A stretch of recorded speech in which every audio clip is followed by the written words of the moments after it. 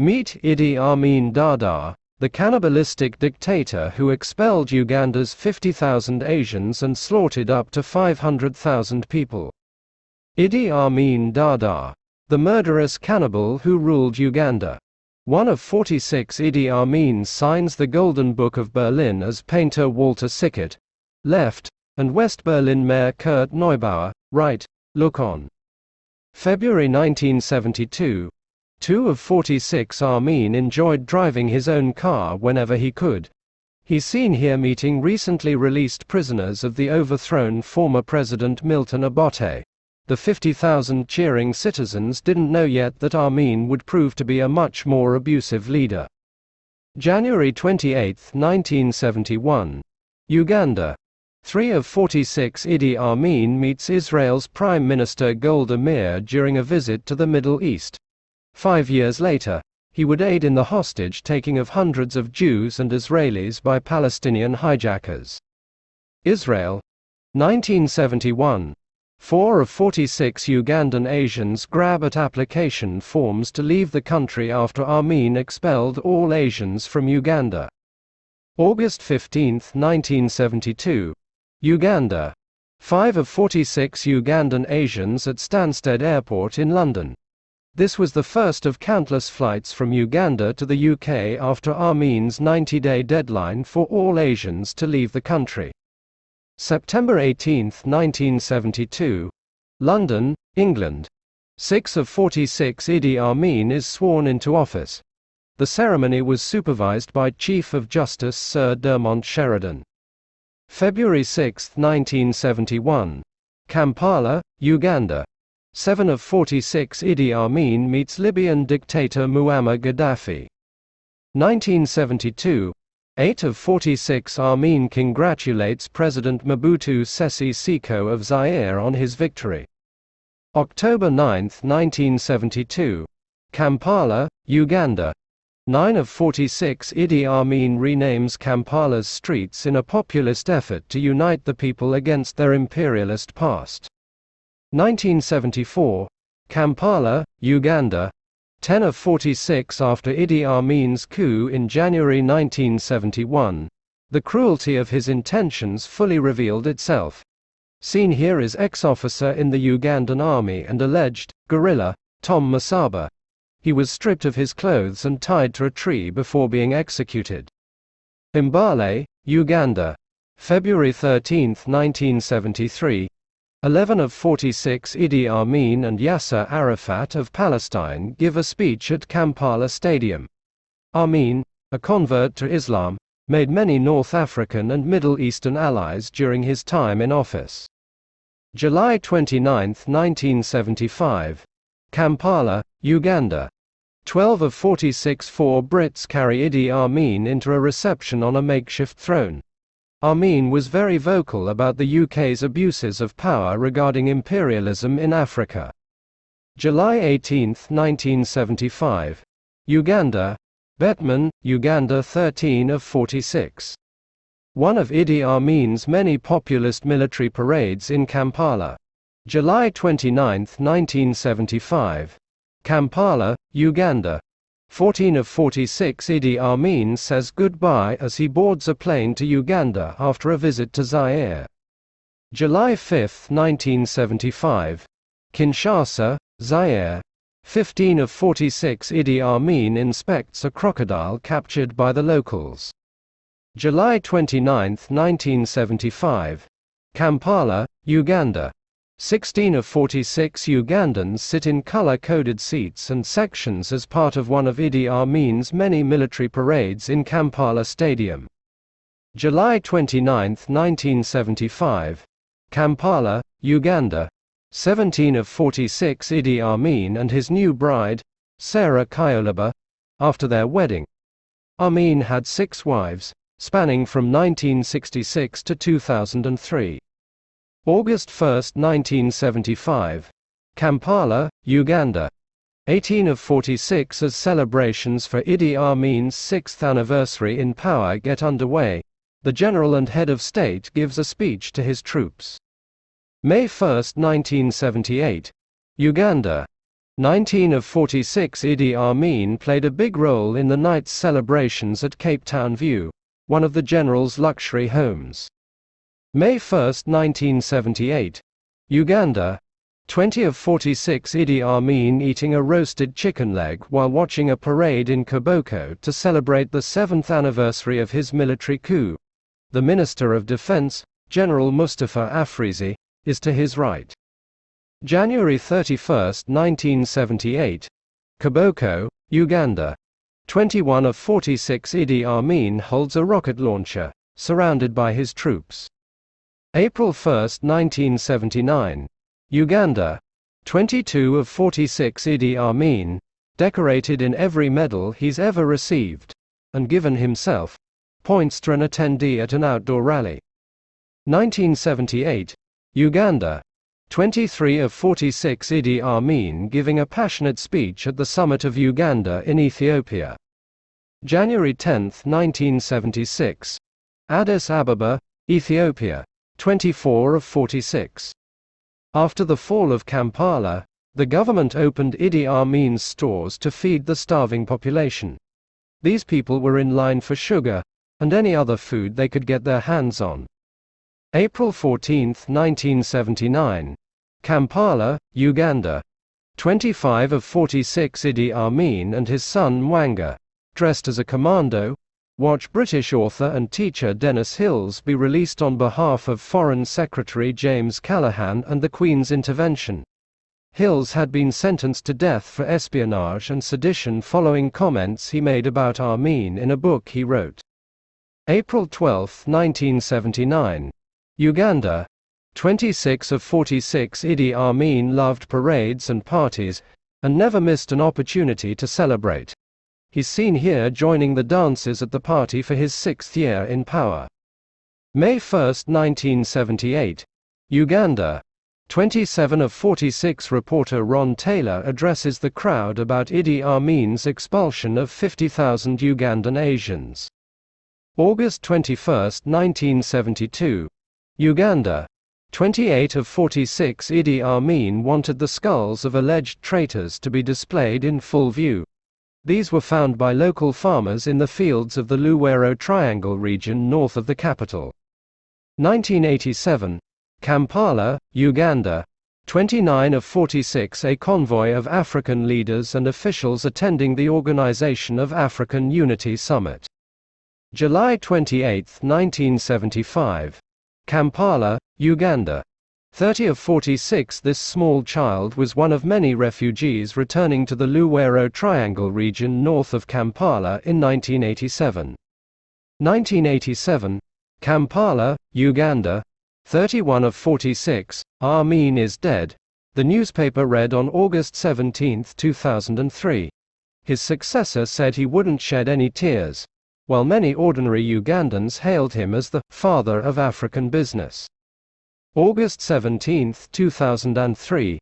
Kampala, Uganda. Marco Longari, 32 of 46.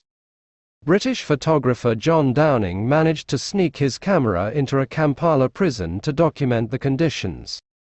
1972. Kampala, Uganda. 33 of 46 The Royal Air Force Bomber Command Base in Stradishall, Suffolk was offered to Ugandan Asian families on a short-stay accommodation basis after their expulsion from the country. September 15, 1972. Suffolk, England. 34 of 46 The first people to disembark the first plane transporting Ugandan Asians out of the country. September 18, 1972. London, England. 35 of 46 Ugandans peer into the closed shops owned by Asians who have been expelled from the country. 1972. Uganda. 36 of 46 Idi Amin cuts the cake after getting married to one of his 6 wives, Sarah Kayolaba, who was 30 years his junior. August 1975. Kampala, Uganda. 37 of 46 Idi Amin at the summit of Uganda in Ethiopia a few years before he lost power. January 10, 1976. Addis Ababa, Ethiopia. 38 of 46. Soviet teacher Yuri Slobodyanuk teaches Ugandan students how to work the machines at the Center for Mechanization of Agriculture. This facility was built and staffed by Soviets. May 1976. Bustema, Uganda. 39 of 46 Idi Amin takes the plunge after attending the summit of Uganda. January 10, 1976. Addis Ababa, Ethiopia. 40 of 46. Idi Amin speaks to his people in Kampala. At this point, thousands of citizens were being killed for rebelling and being traitors. July 26, 1975. Kampala, Uganda. 41 of 46 Idi Amin takes a swim after hours of official business at the summit of Ethiopia. January 10, 1976. Addis Ababa, Ethiopia. 42 of 46. Idi Amin at a political conference in Kampala. July 29, 1975. Kampala, Uganda. 43 of 46 Idi Amin and his bride, Sarah Kayolaba, pose after their wedding in Kampala.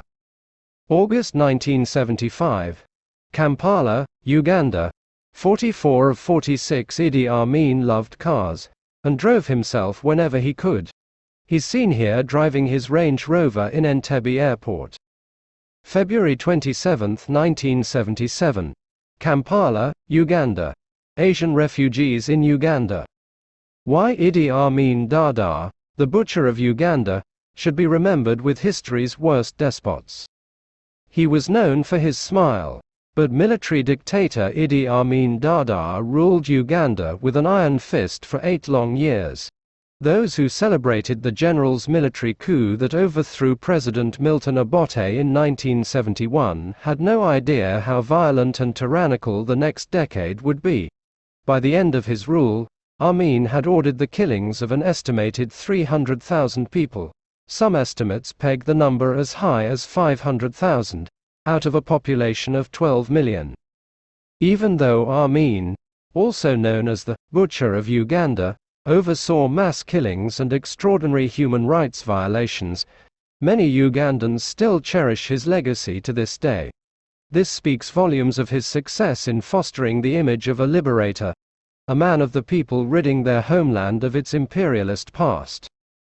Idi Amin's story isn't fully encapsulated between the years of 1971 and 1979, though, in order to gain a semblance of understanding of the man's psyche, we have to start at the beginning. Idi Amin at Entebbe Commons. Idi Amin Dada at Entebbe Airport, welcoming Vice President John Babiha, 1966. Idi Amin Dada's youth. Idi Amin was born Idi Amin Dada Umi in Uganda's northwest, near the borders of Sudan and Congo. His exact birth date is unknown, but most researchers believe he was born around the year 1925. Amin's father was a farmer and a member of the Kakwa, a tribe indigenous to Uganda, Congo, and Sudan, while his mother was of the Lugbara people. Both tribes fall under the umbrella of what Ugandans call Nubian, and it's with the Nubians that Amin's loyalty would lie throughout his life. Amin's parents separated when he was very little, and he and his mother moved to the city.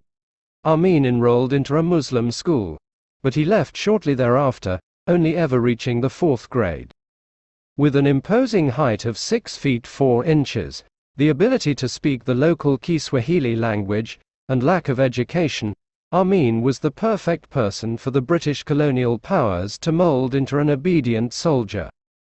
So, as a young adult, he worked hard to garner the martial qualifications valued by the British, which had ruled Uganda since 1894.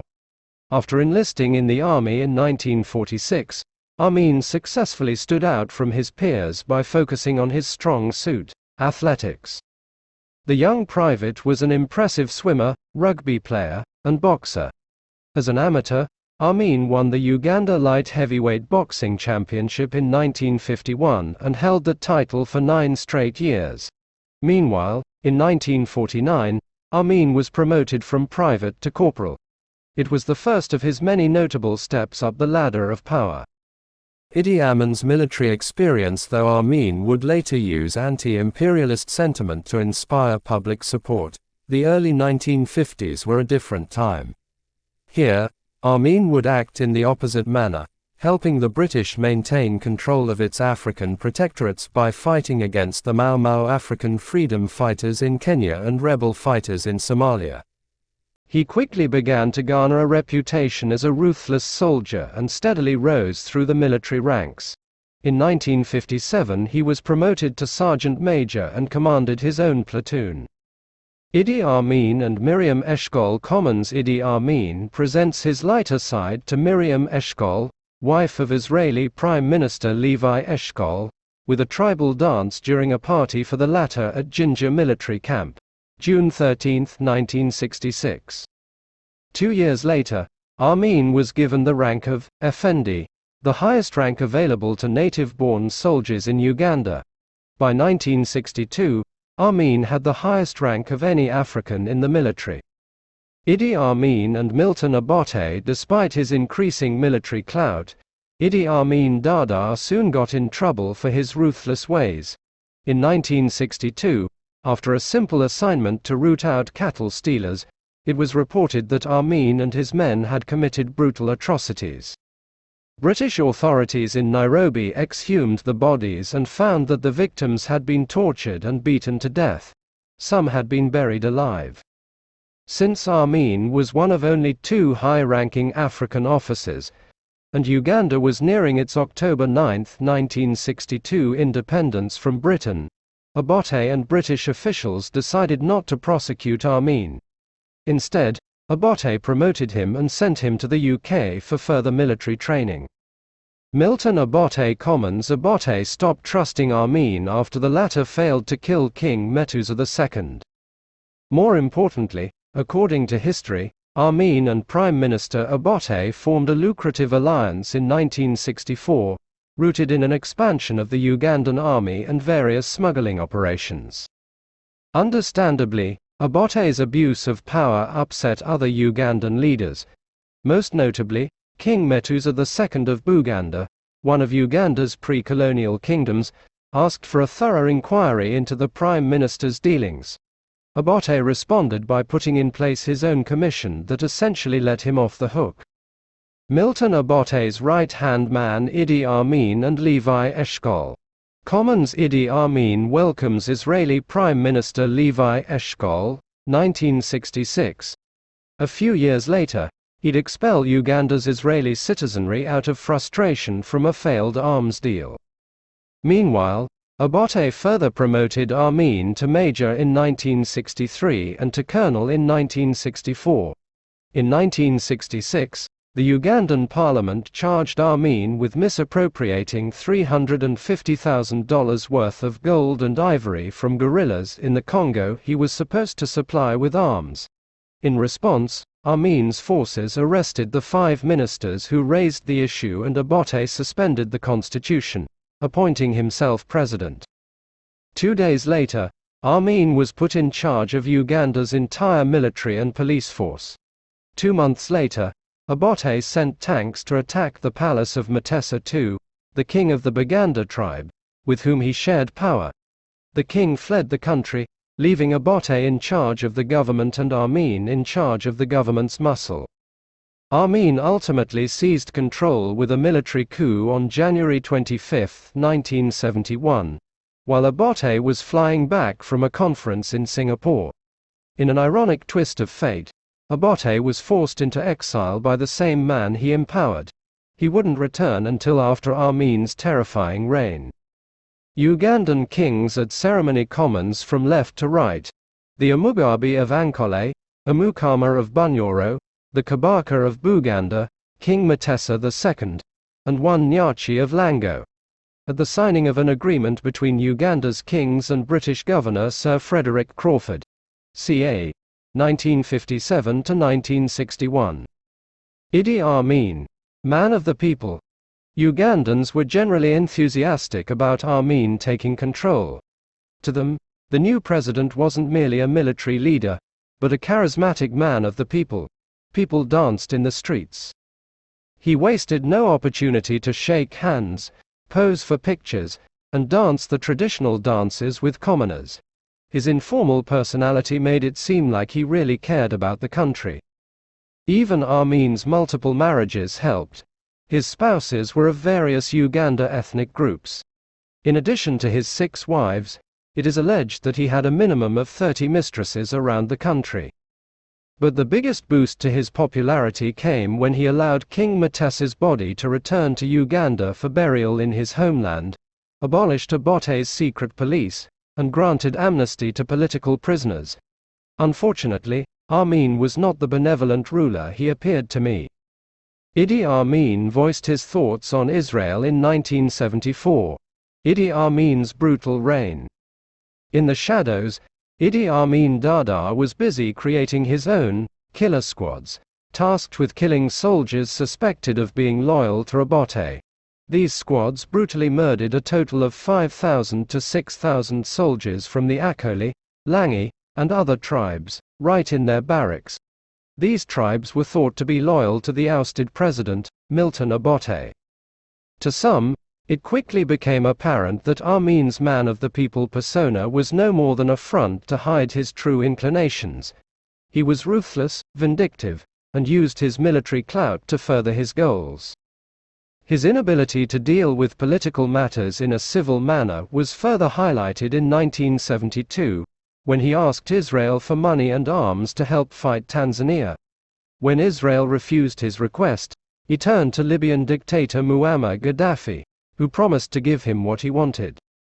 Amin then ordered the expulsion of 500 Israelis and 50,000 South Asians with British citizenship. As Israel had undertaken several large building projects, and Uganda's Asian population consisted of many successful plantation and business owners, the expulsions led to a dramatic economic downturn in Uganda. All of these developments soured Amin's international image. But he didn't seem to care. A Thames TV segment on the 1972 expulsion of Uganda's Asian population. A brutal military dictatorship by the mid-1970s, the Ugandan dictator grew increasingly erratic, repressive, and corrupt. He routinely changed his personnel, altered travel schedules and modes of transportation, and slept in different places whenever he could. Meanwhile, to keep his troops loyal, Amin showered them with expensive electronics, whiskey, promotions, and fast cars. He also handed over businesses previously owned by Uganda's Asian population to his supporters. Idi Amin in 1973 commons Idi Amin in full regalia in 1973. More importantly, Amin continued to oversee the murder of an increasing number of his countrymen. Tens of thousands of Ugandans continued to be violently killed on ethnic, political, and financial grounds. His methods of murder became increasingly sadistic. Rumors spread that he kept human heads in his refrigerator. He reportedly ordered 4,000 disabled people to be thrown into the Nile to be torn apart by crocodiles. And he confessed to cannibalism on several occasions. "I have eaten human meat," he said in 1976. "It is very salty, even more salty than leopard meat." By this point, Amin was using the majority of national funds for the armed forces and his own personal expenses, a classic tenet of 20th-century military dictatorships. Some attributed Amin's cruelty to dizzying effects of absolute power. Others believed his reign coincided with late-stage syphilis. In his early military days, he was charged with failing to treat an STD, and in the mid-1970s an Israeli doctor who had served in Uganda told a Tel Aviv newspaper, "It's no secret that Amin is suffering from the advanced stages of syphilis, which has caused brain damage." Despite his brutal rule, the Organization of African Unity elected Amin chairman in 1975. His senior officers promoted him to field marshal, and in 1977 African nations blocked a UN resolution that would have held him accountable for human rights violations. The Entebbe airport raid in June 1976, Amin made one of his most infamous decisions by aiding Palestinian and leftist militants who hijacked an Air France flight from Tel Aviv to Paris. A strong critic of Israel, he allowed the terrorists to land in Entebbe Airport in Uganda and provided them with troops and supplies as they held 246 passengers and 12 crew members hostage. But instead of giving up, Israel sent a team of elite commandos to rescue the hostages in a surprise attack on Entebbe Airport during the night of July 3. In what turned out to be one of the most daring and successful rescue missions in history, 101 of 105 remaining hostages were liberated. Only one Israeli soldier lost his life during the operation, while all 7 hijackers and 20 Ugandan soldiers were killed. After an embarrassing turn of events, Amin ordered the execution of one of the hostages, a 74-year-old British-Israeli woman who had fallen ill during the hostage crisis and was being treated in a Uganda hospital. British documents released in 2017 revealed that the woman, Dora Bloch, was dragged from her hospital bed, screaming, shot to death, and dumped into the trunk of a government car. The body of a white woman was later found on a sugar plantation 19 miles away, but the body was too burnt and disfigured to identify. Amin's senseless retaliation further worsened his international image and highlighted his increasingly erratic behavior. Amin's circle of supporters grows thin. By the late 1970s, Amin ramped up his destructive methods even further. In 1977, he ordered the killings of notable Ugandans such as Archbishop Janani Luwum and Interior Minister Charles Oberth Ofumbi. Then, when the British severed all diplomatic ties with Uganda in the aftermath of the Entebbe incident, Amin proclaimed himself the conqueror of the British Empire. The ridiculous title was just one more addition to the dictator's godlike description of himself. His Excellency President for Life, Field Marshal Al-Haji Dr. Idi Amin, VC, DSO, MC, CBE, Lord of all the beasts of the earth and fishes of the sea, and conqueror of the British Empire in Africa in general and Uganda in particular. But his title couldn't save him from a deteriorating economy. Prices for coffee, Uganda's main export, plummeted in the 1970s. In 1978, the U.S., which accounted for 1/3 of Uganda's coffee exports, stopped trading with Uganda altogether. With a deteriorating economy and popular opposition to his rule, Amin's hold on power was growing increasingly weak. By this point, many Ugandans had fled to the UK and other African countries, while many of his troops had mutinied and fled to Tanzania. Desperate to stay in power, Amin used the last option he had.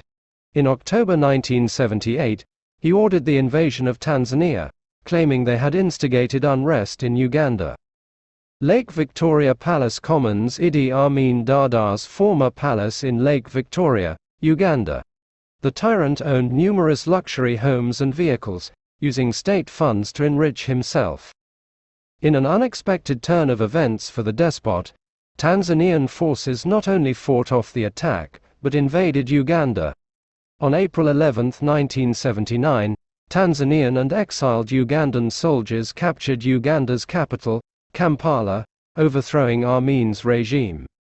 Life in exile. Given his connections with Gaddafi, Amin at first fled to Libya, taking his 4 wives and more than 30 children along with him. Eventually, they moved to Jeddah, Saudi Arabia.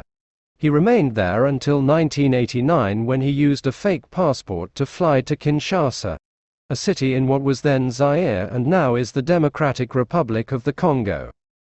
Idi Amin died on August 16, 2003, after multiple organ failure. His family disconnected him from life support.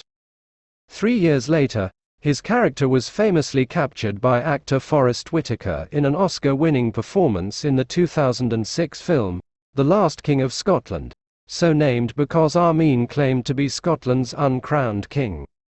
Trailer for Last King of Scotland.